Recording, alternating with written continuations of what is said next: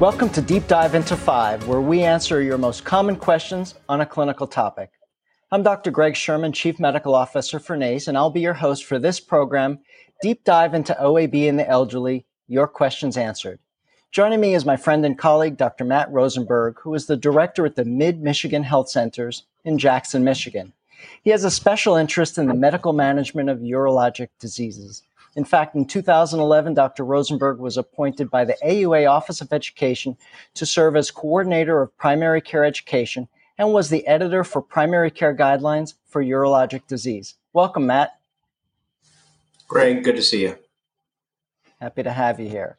So, Matt, this program is 5 questions in less than 15 minutes. Are you up for it today? I'll see what I can do. All right. I'm sure you will. Give me your best. So let's kick off with, how does our primary care clinician really distinguish between LUTS symptoms in a male patient who has a prostate that makes things a little bit more challenging? Yeah, that little old prostate gets in the way of all sorts of things, doesn't it? So the way we do this, Greg, is we have to determine, to understand abnormal, we need to understand what is normal. What does the bladder do and what does the prostate do? The bladder holds urine and empties urine. Hopefully it does it in a comfortable fashion. It's going to fill up about 300 to 500 mLs, and then comfortably it's going to empty 300 to 500 mLs.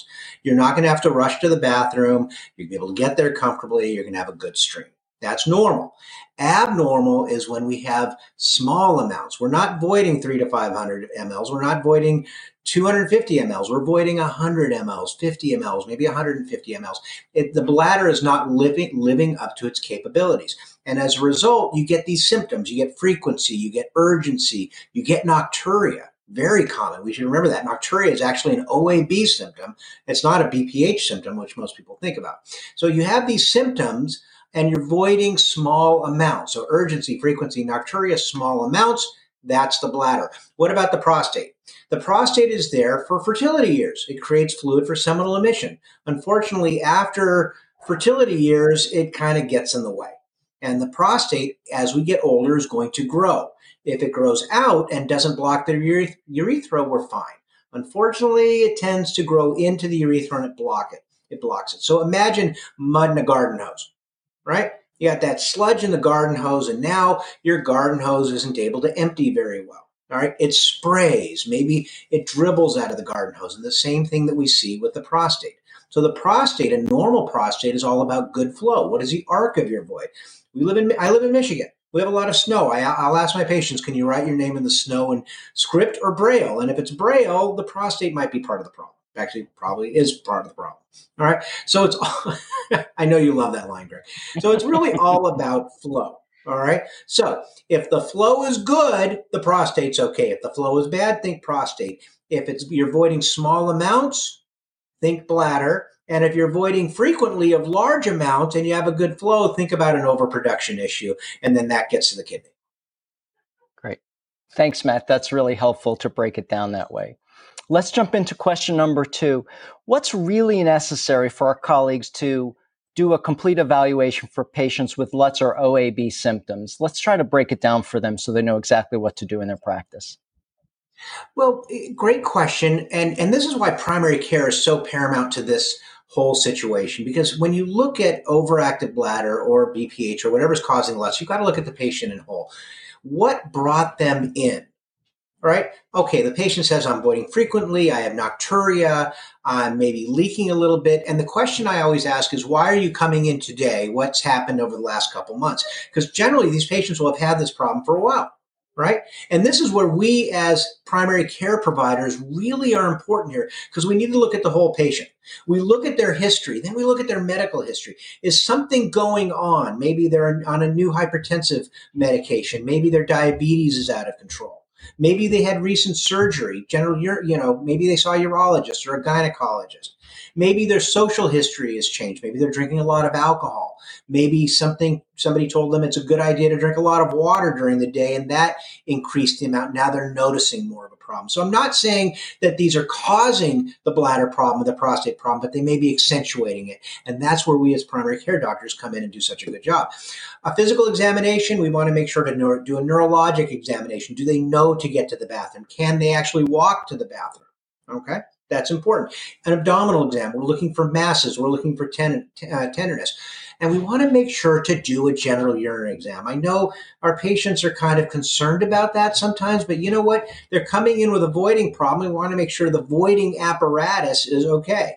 So on a female, do a vaginal exam. Make sure there's no atrophy, there's no prolapse, either rectal or bladder prolapse. Make sure the urethra is open, that there's nothing blocking the urethra or block the emptying.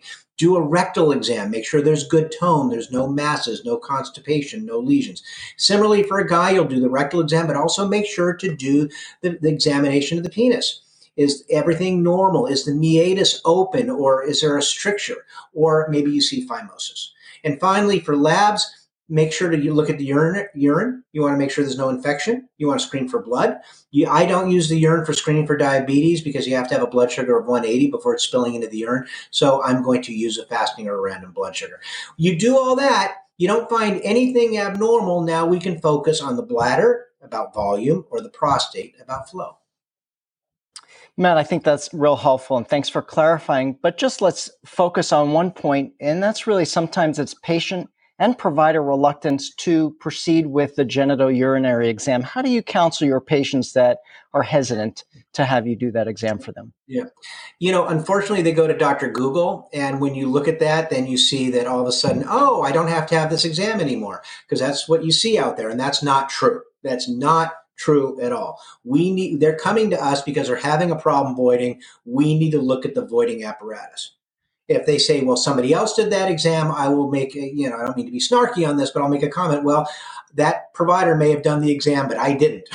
and you're asking me to treat this, so I'm going to make sure to do it. Because I've caught a lot of things here. We talked about that exam earlier. I've caught vaginal atrophy. I've caught tumors growing it from the vagina into the urethra, rectal prolapse, bladder prolapse, and men phimosis, meatal stenosis.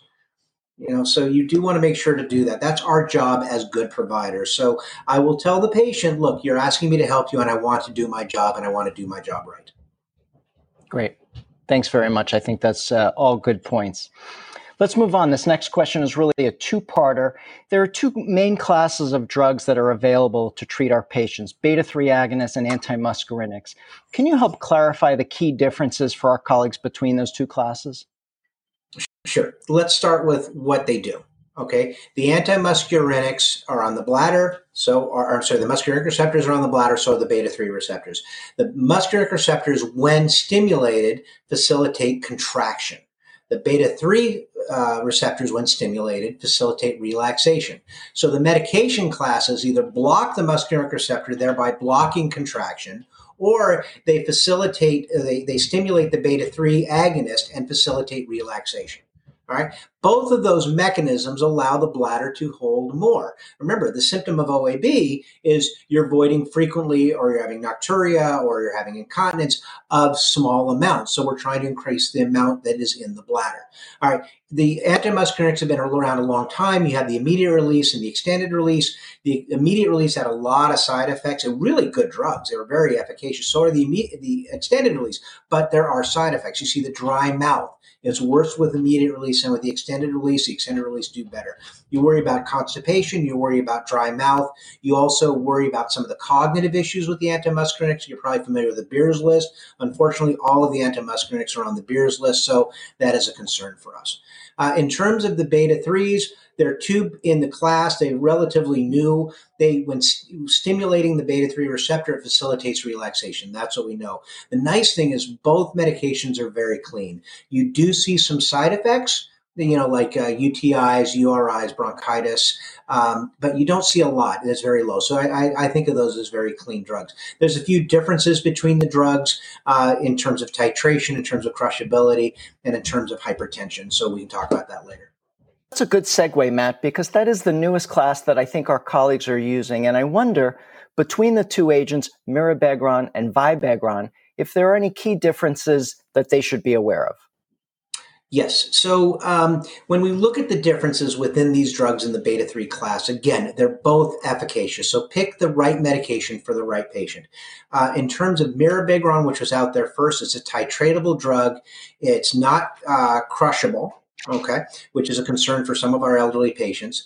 It goes through mix of CYP2D6 and 3A4. So 3A4 is an open pathway. CYP2D6 is narrow, so we want to be careful with that. And it has been noted to cause hypertension. It's in the label, so we want to be cautious.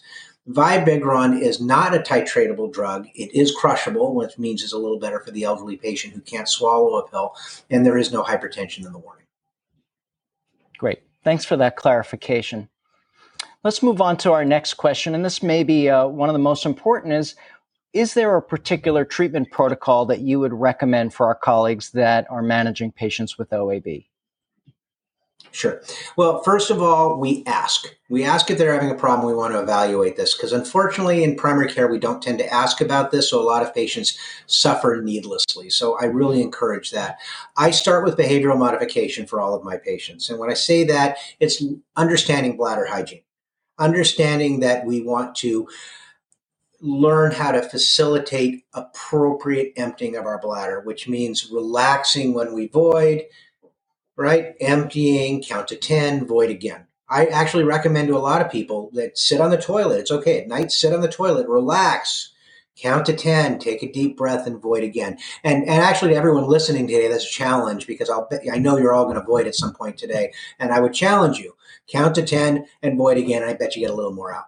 All right. Using Kegel exercises are very important. Watching how we take fluid is very important because sometimes we tend to be abnormal drinkers at certain time.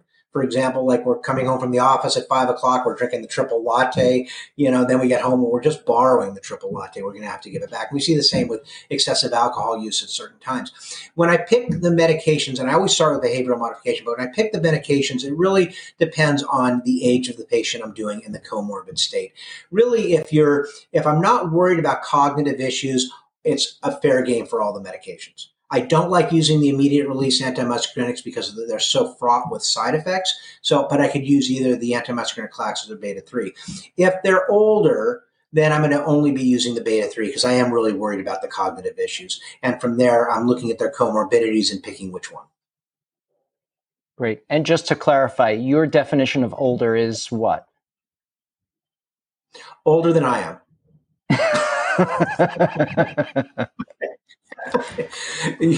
Fair question. I go by the age of 65. Anybody over the age of 65, I'm really going to start worrying about cognitive issues and I'm going to be aware of that when I use the medication. Great. Thanks very much. Final question, Matt. Are there any situations where you might use a beta-3 in conjunction with an anticholinergic agent? Yes. Absolutely. We have two receptors. Why not use them? And I think that using low doses of meds are going to eliminate the side effects that we may see from any of the meds. As I mentioned, the beta-3s are very clean. The antimuscarinics do have a few more side effects. So if I have to use an antimuscarinic, I want to use a low dose. I feel if I use them in conjunction, I'm going to be doing a lot better. We learned a lot from our world of hypertension. When you and I were in school, and again, you're much older than I am, but when you and I were in school, we learned to maximize out the antihypertensive medication.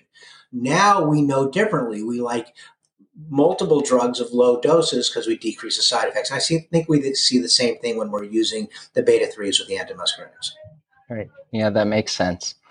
Well, Matt, we are out of questions and out of time. You get a gold star for your timing today. And thank you so much for taking the time to be with us and share your expertise on OAB, not only identifying those patients, but already also manage them. This was a lot of fun. So thanks for being here.